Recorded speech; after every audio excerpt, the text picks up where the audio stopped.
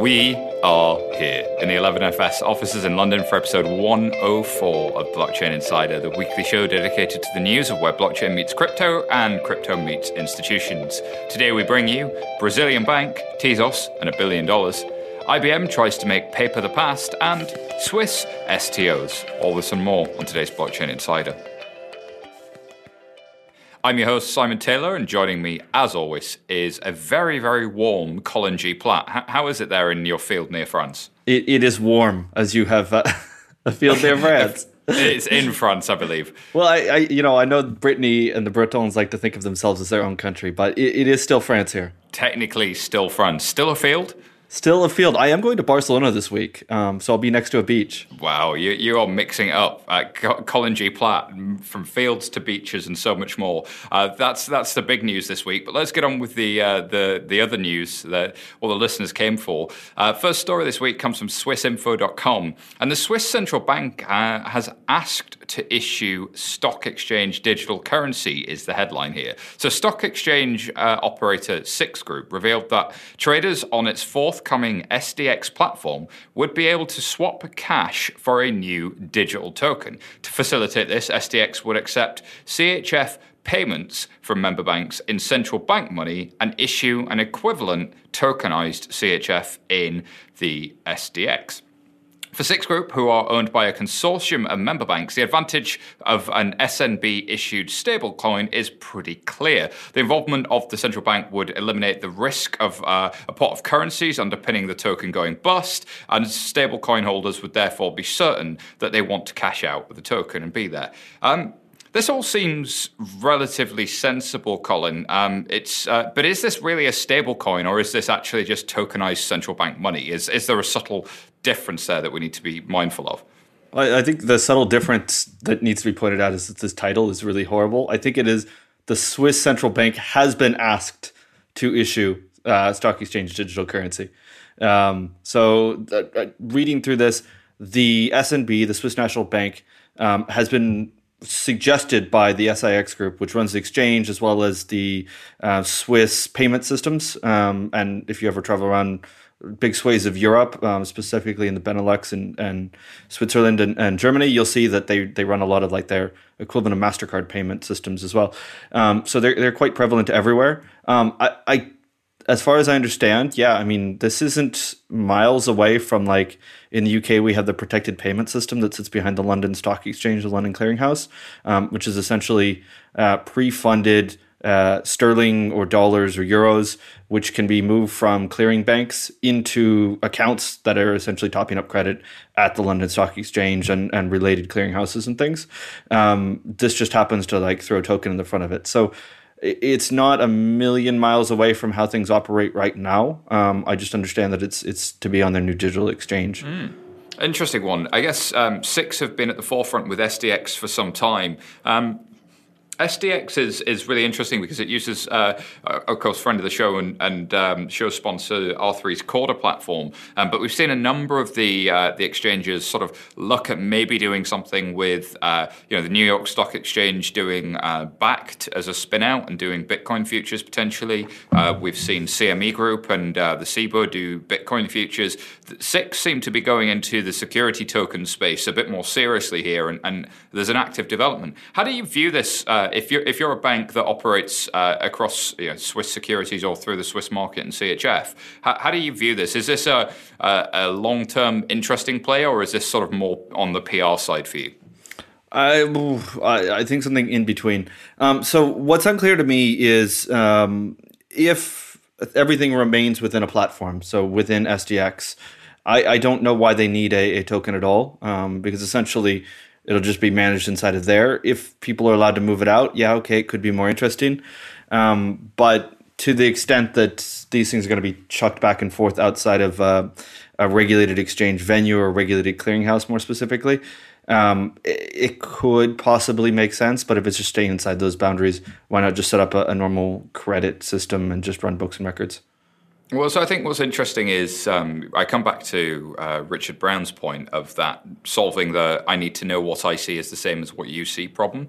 If I'm running books and records, the exchange is running books and records, you're running books and records. I know you're all holding books and records, but I don't know that they're the same. If you have a token, I no longer have that token. And if I have a token, you no longer have that token. So that digital scarcity thing, there's something quite nice about that. Now, I take your point. Could SIX just run that on behalf of all the members and then we all just use them as the golden source? Potentially. But I think the way that that's been done in the past has always come across issues because people just go, well, let's just use a SWIFT payment. And then you get into all of the challenges of SWIFT payments. Sure. And that kind of comes down to the finer points of how they actually run these things. If they're going to be running the SDX in a way that is more akin with how we're actually treating settlements in a cryptocurrency exchange, more or less they're going to be holding all the cards. So whether there's a token or not behind it, kind of whatever the SIX tells you goes. In the same way that if you go trade on Binance, whatever Binance tells you goes. You can get upset and say, oh, I thought I had $100 worth of credit. And they say, sorry, you've only got 90. And you can try to take them to court if the sum is large enough. But that would require you to run your own books and records, or at least have some kind of proof that the 100 number that you came up with is more valid than the 90 that they came up with. And you're kind of pushing that ball uphill. And unless you do every single trade through a blockchain, through a decentralized exchange, which you may very well do, but as we've seen, with with Binance, there's only about 100 people a day that use that thing compared with the hundreds of thousands that use Binance main exchange. Completely. I guess, so where does this sit given open access? And it might be worth explaining what open access is and what are a lot of the FMIs are committed to there. In short, although I'll have to check this, it's in Switzerland, so I don't know that it necessarily applies. So open access is the notion that within the European Union, I can make a trade in Germany on Deutsche Börse, and I can settle that in France through a clearinghouse there, or pick where I want to go. Because this is technologically different, I don't know if they can necessarily push that through, especially given that it's crossing into from a non-EU jurisdiction into the EU or elsewhere. Interesting stuff. All right, well, moving on to banks doing things. Story comes from Bloomberg.com. This headline hopefully is a bit more to your taste, Colin, because it hopefully describes what actually happened. Brazil's BTG Pactual plans a $1 billion crypto token partnership. So Banco BTG Pactual, Latin America's biggest standalone investment bank, has teamed up with Dubai asset manager Dalma Capital to sell more than $1 billion worth of so-called security tokens. They sold tokens backed by distressed real estate assets in Brazil earlier this year for its first foray into digital asset. And now the firm's exploring how tokens might affect capital markets. BTG partner Andre Portillo was quoted saying, "When we look at capital markets, we notice that even with all of the recent technological advancements, we still have infrastructure that was designed for an analog, local world. It's our job not only to understand how new technologies can change the market, but also, and foremost, lead the process." BTG and Dalma plan to issue all of those tokens on the Tezos blockchain. Of course, Tezos has been around for quite some time. I guess it does compete with a lot of the sort of quote 2.0 blockchains out there. You've got Ethereum's probably the most well known, but there are the likes of Definity. There's EOS. There are many others, and Tezos are often in that conversation. You don't hear them come up as often in the sort of bank driven announcements. I thought that was interesting because they've been around. There was quite some press controversy around them sort of 18 months ago, but actually that seems to have died down, and they seem to have focused on slowly delivering against what they were asked to do and delivering real working code. I partially agree with that last statement. I mean, I recall reading the white paper and they had kind of this whole, like, if we raise this amount of money, I think currently in their cycle, according to their white paper, they're supposed to negotiate Tezos as like a reserve currency of at least one country. So yes, they're delivering something, and depending on where you stand on the spectrum, it's either the greatest thing ever or it's not fit for purpose. It is cool to see that banks are looking at new technologies and other ways of doing things.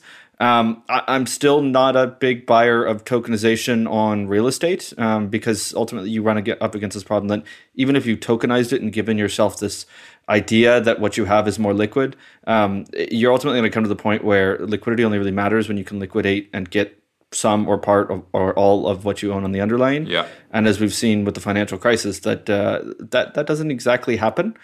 So although I may own a $100 slice of a house in Ohio, by virtue of my CDO, if that house is actually no longer worth that, or I only own a chopped up piece of rent for it, it doesn't mean that I actually own that house. Yeah, I own something that represents a claim on a contract that ultimately, several steps removed, somebody somewhere else actually owns that thing, and that's value may have changed. So it doesn't mean I'm going to get my money back if I go to a platform. And how liquid is that platform, and can it pay me back if I want to get out? So fractionalization is one of those use cases that's brought up. But the other one is that kind of secondary market outside of fractionalization, the idea that if I've invested in a fund, I may be able to get in or out of that fund rather than being locked in for 5, 7, or 10 years, as you see with real estate sometimes, which is seen as something that's hugely desirable for a fund manager because they can attract liquidity and investors and an investor pool that they otherwise couldn't. But as you're saying, that is there a downside to that as well outside of the fractionalization piece? Yeah. I mean, the fractionalization is one thing, but just the general liquidity of the underlying. It's kind of like, and I don't have a better analogy, so bear with me on this one. It's kind of like saying, well, you can get in a plane and the plane goes 600 miles an hour between London and Singapore, which is great. But if you want to take that same plane to go from, Heathrow Airport to Shoreditch, it's not overly efficient. You can't just jump out any step along that way.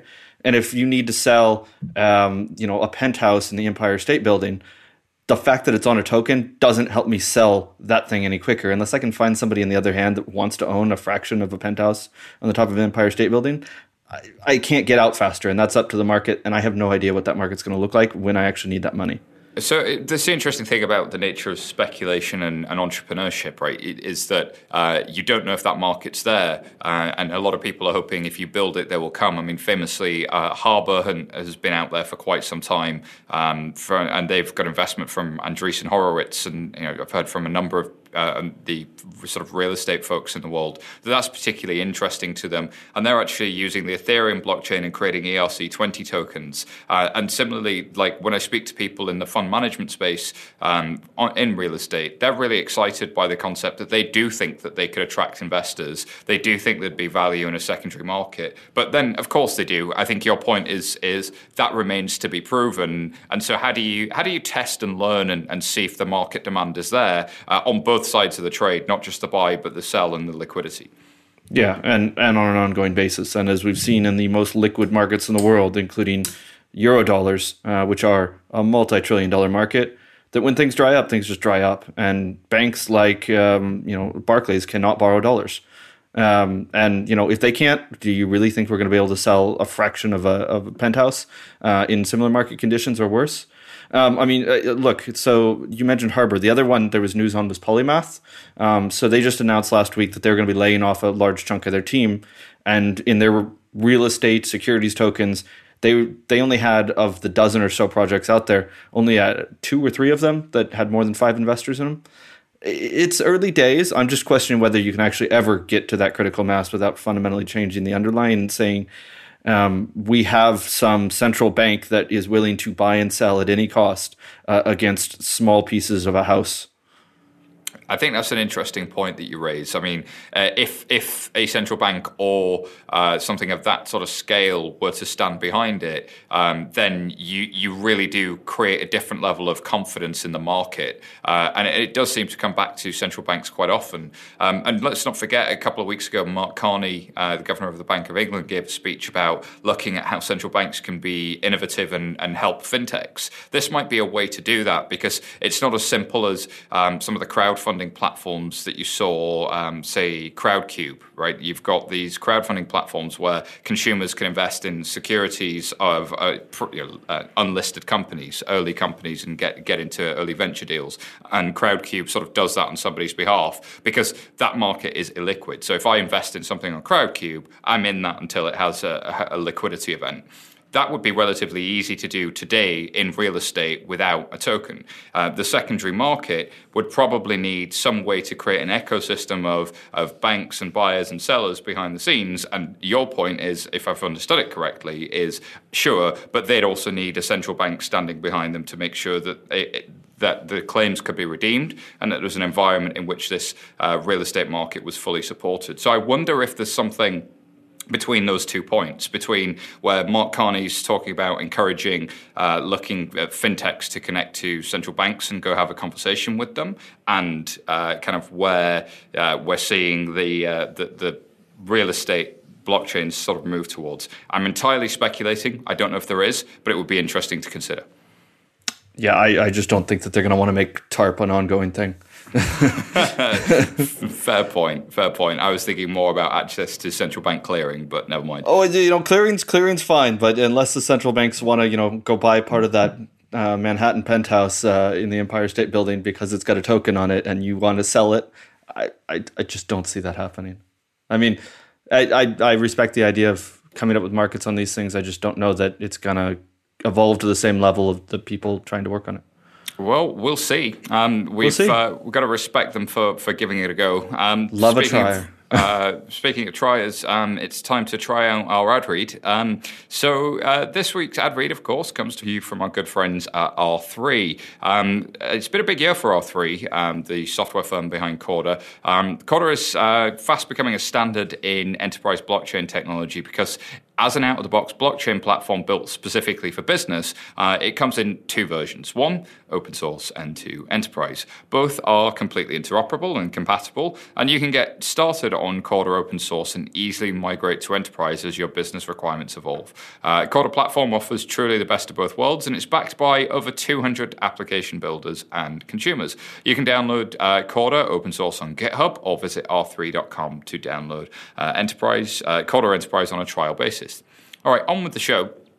The next story comes from AFR.com, and the headline reads, Banks, IBM, and Center Group join forces to overhaul bank guarantees. So 3 of the country's big 4 banks have teamed up with IBM to overhaul a paper-based bank guarantee process, building a blockchain platform that will significantly speed up agreements. Apparently, the technology would reduce the average time for a bank guarantee to be processed from about a month to just a day. IBM Australia and New Zealand head of blockchain, Rupert Colchester, said the digital supply blockchain project between IBM and shipping giant Maersk had similar characteristics, and in 18 months, there were more than 50% of the world's containers running on it.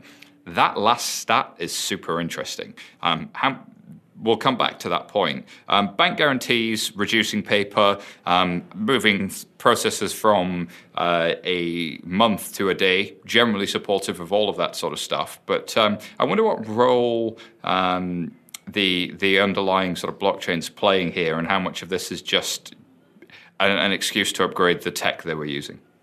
Yeah. So, as I understood it, what they're trying to do is like, if somebody says, I want to rent, a stall or rent a storefront inside of a mall or something in Sydney, I need a bank to basically say, look, if Colin can't pay for this, we'll pay it on his behalf, and it's kind of just an insurance for them. But of course, they want to see that I'm good for it, that I haven't asked for another bank for that, or that I don't have 1,000 other ones out there. I guess this is just a way for the banks, the 4 Australian banks here, Australian and New Zealand banks, to team up and say, look, we can share our data with each other. There's lots of ways to do this. As you say, it could be an upgrade, or they could actually need to put that in there, or maybe they're trying to build something that is allows payments to be made through that as top. As with all of these things, I mean, that vision only really starts to make sense if you have that entire supply chain in it. And even if you have the biggest banks in Australia on board, you really need to have everything else on top of it to kind of get to that vision. So in the meantime, would definitely add that question in there to say, like, is it not possible to deliver what we want to do, which is actually a legitimate thing? How do banks share data on somebody trying to get a guarantee to rent something in the most efficient way possible? Maybe they come across that and legitimately said you need this in there or future proofing. But maybe they just need those API connections to start setting that up, and then in 5 years' time, if there's ways to get customers to pay with a cryptocurrency, maybe it starts to make sense to hook everything up together. This feels like good old-fashioned bank infrastructure moves that are very, very sensible. A number of countries have check clearing and check image capture deposit schemes and so on. The UK has looked at implementing some of the similarly, where all checks are captured digitally now in the UK and then sort of deposited through a central store. Now, that was trying to coordinate all of those banks. If you talk to anybody that's worked behind the scenes on that initiative, coordinating all of those banks to integrate all of that stuff to their existing processes, operations, branches, all of that kind of stuff. That was the hard part. It was the bank coordination and the integration to their systems. It wasn't the fact that there was an ability to capture this piece of paper or remove the piece of paper entirely. And actually, the bottleneck is not where you think it is. The bottleneck isn't coming up with the use case. The bottleneck isn't necessarily getting banks to agree it's a good idea. It's getting them to actually execute on it and push the thing live. Yeah. And I think that's probably the big thing in here. And hey, look, as much as we can question the technology choices, if these banks are actually getting together and saying, hey, let's try to create a solution for Center Group, which sounds like their client in this case, maybe. But you just kind of need to open up before you kind of get into anything that really makes it a game changer. So what do you think of this stat about more than 50% of the world's containers are running on it? I've been Googling as we were talking, and I can't find more citations for that. Pretty interesting stat if it's true. Maersk, of course, the shipping giant, and trade finance has been talked around for quite some time as a key use case for blockchain and DLT. Do you think there's real adoption coming there, or do we need to foreshadow this one and come back to it? Foreshadow this one and come back to it. I suspect very much this will be Maersk plus their partners say, yeah, we're using this thing and we account for 50% of the world's containers. And yeah, maybe there is somebody that's tied into this system and they're backfilling data into it. But I would really be surprised if it was that key chunk in the process. Interesting stuff. I mean, if you are listening and you know anything about this from Maersk or the IBM side, do get in touch. Email podcasts@11fs.com or simon@11fs.com because I'd love to know more. Alrighty, and then the last main story this week comes from Reuters.com. Digital currency operators must comply with rules, Bank of Japan has said. So the Bank of Japan deputy governor has come out to say that digital platform operators such as Facebook, planning to launch new digital cryptocurrencies called Libra, must comply with regulations on money laundering and risk management. They also said that the Bank of Japan had no plans to issue digital currencies for now, partly due to uncertainty over how it affects conventional commercial banking. He said if central bank digital currencies replace private deposits, that could erode commercial banks' credit channels and have a negative impact on the economy. I think there's two key points here. One, no surprise that pretty much every regulator in the world has said if you are going to do something with money and currency, you should try and prevent financial crime from happening. There are laws around that, there are rules around it, and we've seen a pretty consistent message globally on that front. But then the second piece here around the impact on the economy, again, shout out to Bank of England Working Paper 605, which was the first to really study this. If you did suddenly have everybody holding central bank money or walking around with cash and there were no bank deposits anymore, banks couldn't lend, and therefore credit creation and money supply would reduce in the economy, which is generally considered by economists to be a bad thing. Yeah, very bad thing. Like, end of the financial system bad. I think Deputy Governor Amamiya has really kind of understood this, and it's like, yeah, we can talk about how backward people in Europe and the US have been for sounding the alarm on this, but this is definitely the heart of the issue. Transferring a good chunk of, and I've just spent all day writing a very long review of the Libra Reserve and some problems that could cause. Things are massive in this, and like the anti-money laundering stuff is a concern. But the chance of creating entirely new systems to destroy the euro currency markets or money markets, it's probably not something that people are just going to go, yeah, let's try it out and figure it out when we get there. So this is, as I brought up earlier with real estate, like going through and doing these things have massive implications, especially if we start to talk about things the size of comparable, if not larger, I guess, to Chinese like Alipay and Tencent Pay. The Chinese, what they did in the end is they just said, look, you're not going to earn any interest on this, and it's all going to sit in a central bank account. How are you going to do that with Libra when you're on 4 different central banks and it's running in a different country, likely in the Eurodollar system, unless you really sit on everybody and you say, look, you are all going to jail if you don't do this correctly. And I think that that's the conversation we're going to get to if they decide to go outside of it. I don't think they will, because the governments have a pretty big stick over companies like Facebook. Indeed. Well, there is a question about how effective that stick has been, and I think there's a lot of frustration in a lot of quarters about that. But we'll see if this is intentional from Facebook to create a conversation, to almost a bluff in poker, whereby they've said we're going to do this, and then actually what they intend is to actually partner with the central banks and scare them into doing it. But that would be a strange way to approach central banks. There has been some speculation in... We'd come straight back into the middle of this problem that Deputy Governor Mamea has said is like, we don't want to do it. So I think at the end of the day, I mean, it either goes down the path of, look, here's a way to do it in a very mitigated scale where you make zero money on it, and we figure out how to manage this into the system, or they just end up proving the genius behind cryptocurrencies that aren't backed by anything. And we go, oh, maybe that's why stablecoins weren't a good idea in the first place. Indeed. I guess what's going to be interesting with this is as people sort of learn the economics on it, will we start to see different solutions come up? I mean, you often say that MakerDAO is really, really interesting, if not really, really dangerous. It's both of those things. As people innovate around those concepts, will we start to see something genuinely novel on an economics, not just technology standpoint? And I think that's where the interest is and the excitement is if you did, then we'd really have something, and there's a lot to learn. Indeed. Alrighty. Stories we did not have time to cover. Coindesk.com, Arrington-backed crypto loans firm to accept Telegram token as collateral. Michael Arrington is putting himself out there for sure. FXstreet.com, Venezuela's president tells leading bank to start accepting the country's cryptocurrency, the Petro. Interesting. Coindesk.com, Facebook's David Marcus, Libra crypto users won't have to trust us.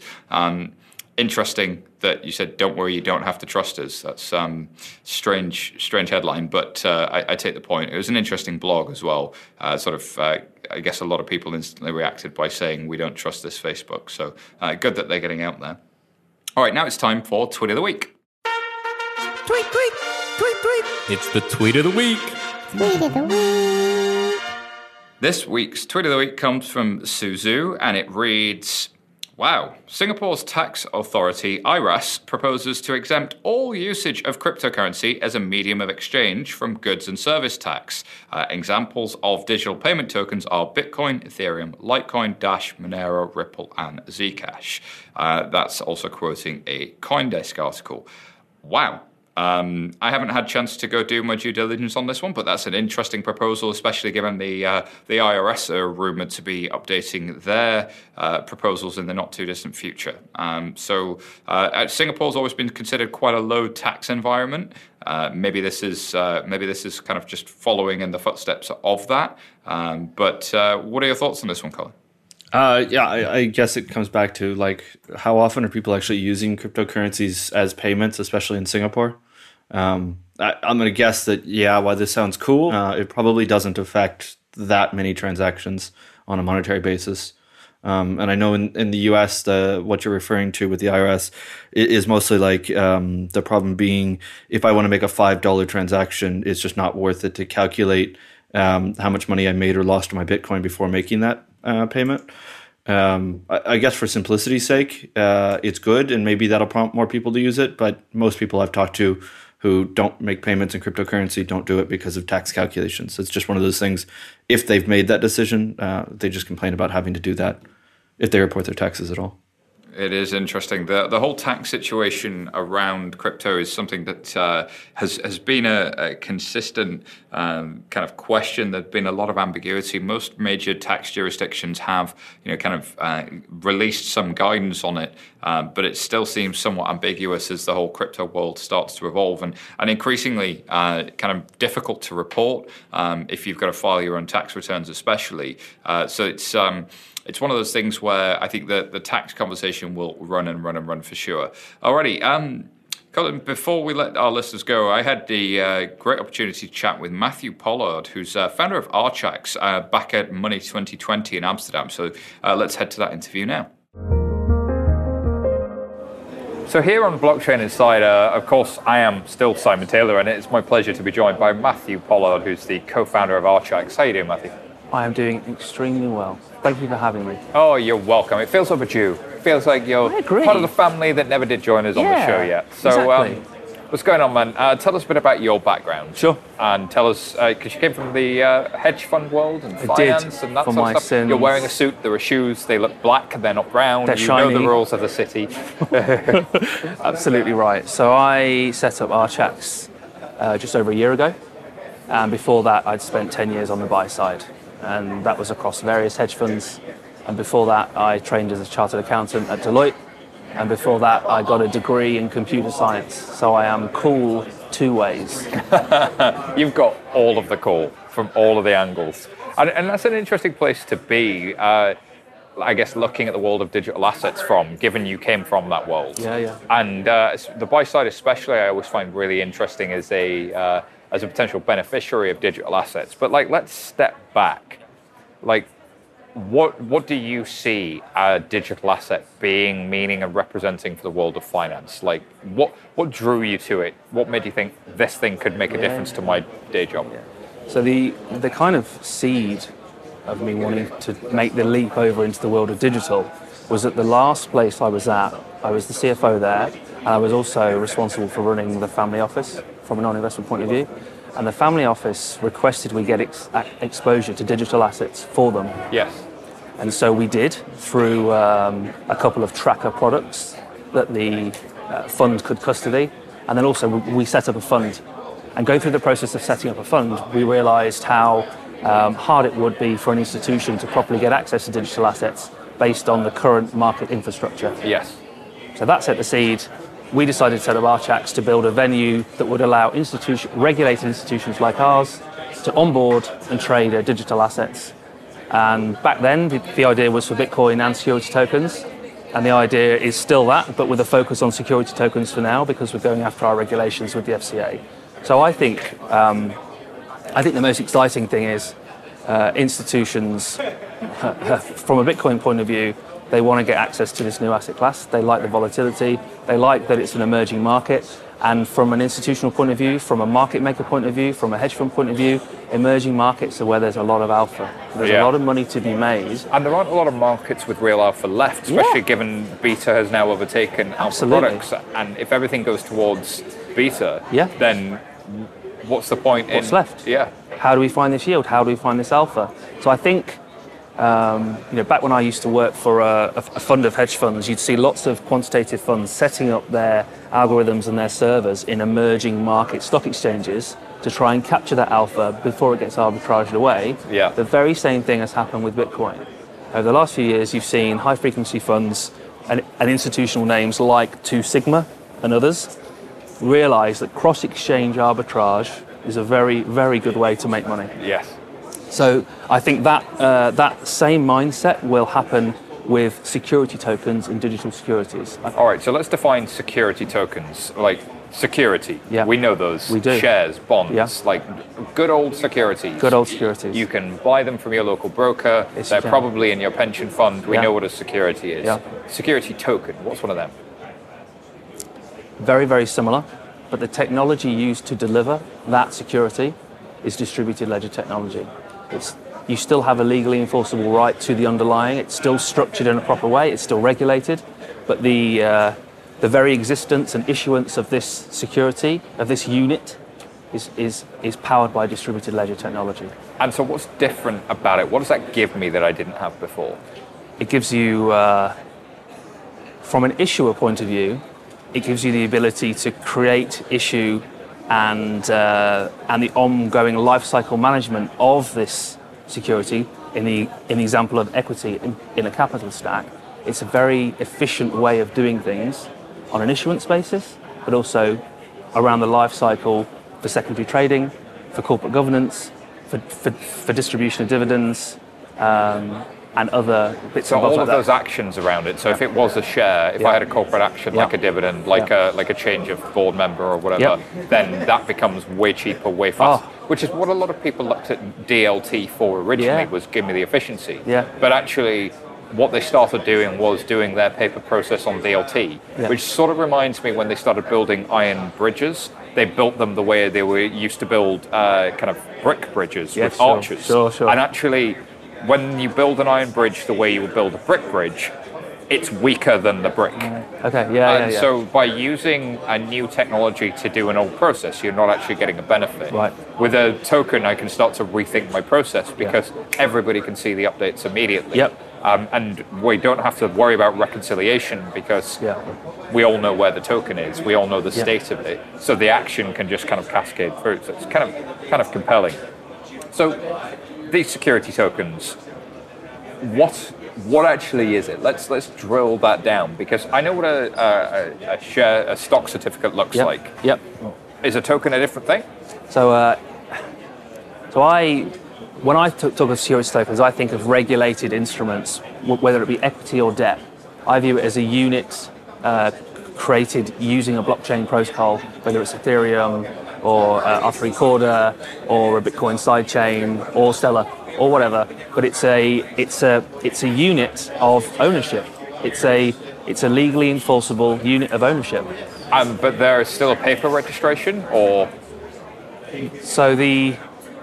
for companies that go through the primary issuance process of equity, in Europe at least, there is a central registrar that is responsible for the master books and records of the issuance. In Europe and in the US, it's the DTCC that provides that kind of service. So the fractionalized unit of ownership exists on a blockchain, and that is a very good way to manage a cap table, to manage dividends, to manage distributions and voting. So effectively all of my management moves to DLT and digital, but there's still that paper registry to be backwardly compatible with the legal system of the underlying country. 100%. And that's what this very innovative space has to deal with. We have the law as it stands and the things that have to be done to comply with existing rules and regs. And then we've got the innovative side of the distributed ledger technology. And as it stands at the moment, you still have to talk to the old world because it's the law. But I'd be interested to see how this space evolves over the next 2, 3, 4, 5 years. Well, so you're part of the Global Digital Finance Security Token Working Group. What challenges are in front of security tokens that felt the need to become a chair of a working group in a global organization that's going to go look at this security token subject? Absolutely. So I was given the opportunity. I grabbed it with both hands. It was a chance for me as a founder of Archax to get input from all the members of the Security Token Working Group into the document. We have over 80 people. Everybody's got an opinion. Everybody wants to contribute. We have people from all around the world with an especially strong presence in the US. So the US has their way of doing it. Europe has their way of doing it. We've got also an Asian presence as well. And it was fantastic. We are through the initial consultation, and the public consultation will be out sometime in June. And it was great, but it is a nascent space, and people are wrestling with how much innovation they can cram into the issuance of equity and debt using distributed ledger technology while complying with legacy laws and not annoying the regulator. It's a really interesting tension. It seems like the benefits of security tokens are there, but actually the ability to capture those benefits, there's a number of challenges, and not least of all, having everybody understand that shift from the analog paper process to how much analog paper process do I need to keep to comply with the regulations, Yes. and what could I do Yes. if the regulations were a little bit more malleable to what the technology enabled for the benefit of consumers, for the benefit of society. Yes. So in no way to reduce the quality, actually to increase the quality Yes. of market fairness and efficiency. So how do you think about the regulation in this space? Is it challenging? Is it differing globally? Like what are the issues? So I'll talk about my experience, and I've had a very, very positive experience with the FCA to date. We've been speaking to them for nearly 12 months. Our multilateral trading facility application is in, and the speed at which they've assigned us the case manager, the speed at which they've come back with questions and feedback, and the diligence they've shown has exceeded my expectations, and it's really good to see. And they're asking all the right questions, especially around custody as well. So as a digital venue that will be regulated, something that makes us different from traditional finance is we will also be custodying customer assets. The FCA has to ask questions around how you're going to get your permissions and how you're going to act as a custodian. So that's been very interesting. I think an advantage we have here in Europe versus the US is more of a general understanding and regulators working together in Europe. My impression and understanding is in the US there's a bit of tension between the regulators there, and they're still trying to work that out. It's an interesting challenge. So where do you think this space is all going to go if you start looking in your crystal ball? Yep. The one big thing that you hear the people on Twitter pumping the market saying is the institutions are coming, the institutions are coming. Given that's your background institutionally, Yep. which institutions and when? Yeah. So for an institution to deal with a counterparty needs to have all the appropriate regulation. They need to be structured properly. They need to be in the most credible jurisdiction they can. And they need to tick all the boxes for that institution's risk and compliance department to get happy.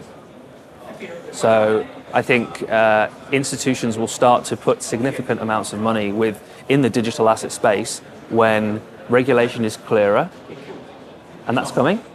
I don't know how the FCA consultation paper that was released in January and the response will be out in the summer. I've got high hopes for that because we were involved in the consultation process. But when there's more regulatory clarity around Bitcoin utility security tokens, then there'll be a firmer footing for institutions to start to get involved. But institutions also need regulated custody. Yes. Big asset managers have fiduciary duty to take client funds and put them in safe places. And that was one of the issues we had at the hedge fund I was at previously. There's no realistic way that us as a $1.4 billion asset manager could raise $50 million from investors in a Cayman fund and put that money with exchanges that were not in credible jurisdictions and didn't have regulated custody. It's just not possible. Yeah. So that needs to happen, and it's starting to happen. You've seen BitGo in the US get qualified custodian status. You've seen a DACC that was close to getting it be acquired by BACT. It's such an important part of it. For an institution to even look at you, you have to know that if they give you your assets, they're safe. Yeah, that's a really powerful thing. So custody is another conversation in its own right. It is. Listen, thank you so much for joining. Where can people find out more about you and Archax? Sure. So our website is www.archax.com. Please check it out, and you can send me an email, matthew@archax.com, if you have any questions. Thank you so much for being on Blockchain Insider. You're very welcome. Thank you. Alrighty, thank you so much, Matthew. And well, it seems a few weeks ago we were at Money 2020 now, but great interview nonetheless. Just a reminder, listeners, this podcast is brought to you by 11FS, and we're a challenger consultancy working to shape the next generation of financial services. And we also create truly digital propositions, working really hard with banks, big techs, and all kinds of companies who want to get products live and who want to solve the real practical problems of how you actually execute. If you want to hear more Blockchain Insider every single Thursday, well, hit the subscribe button and throw us a review. That would be most awesome, especially because Colin G. Platt is going to Barcelona. Anybody who's heading there, you might see a wandering Colin G. Platt. Where can people find out more about you so that they can stalk you, Colin? So they can stalk me. Well, they could try on Twitter at Colin G. Platt, or they could go to Barcelona to the Bitcoin Trading Conference. That's a good place to be. And you can find me at SYTaylor on Twitter or email me, simon@11fs.com. Big thank you to our production team here at 11FS, producer Laura, Petra and Hannah, and of course Alex, our editor. Thank you for listening. We'll have more Blockchain Insider next week. Goodbye for now.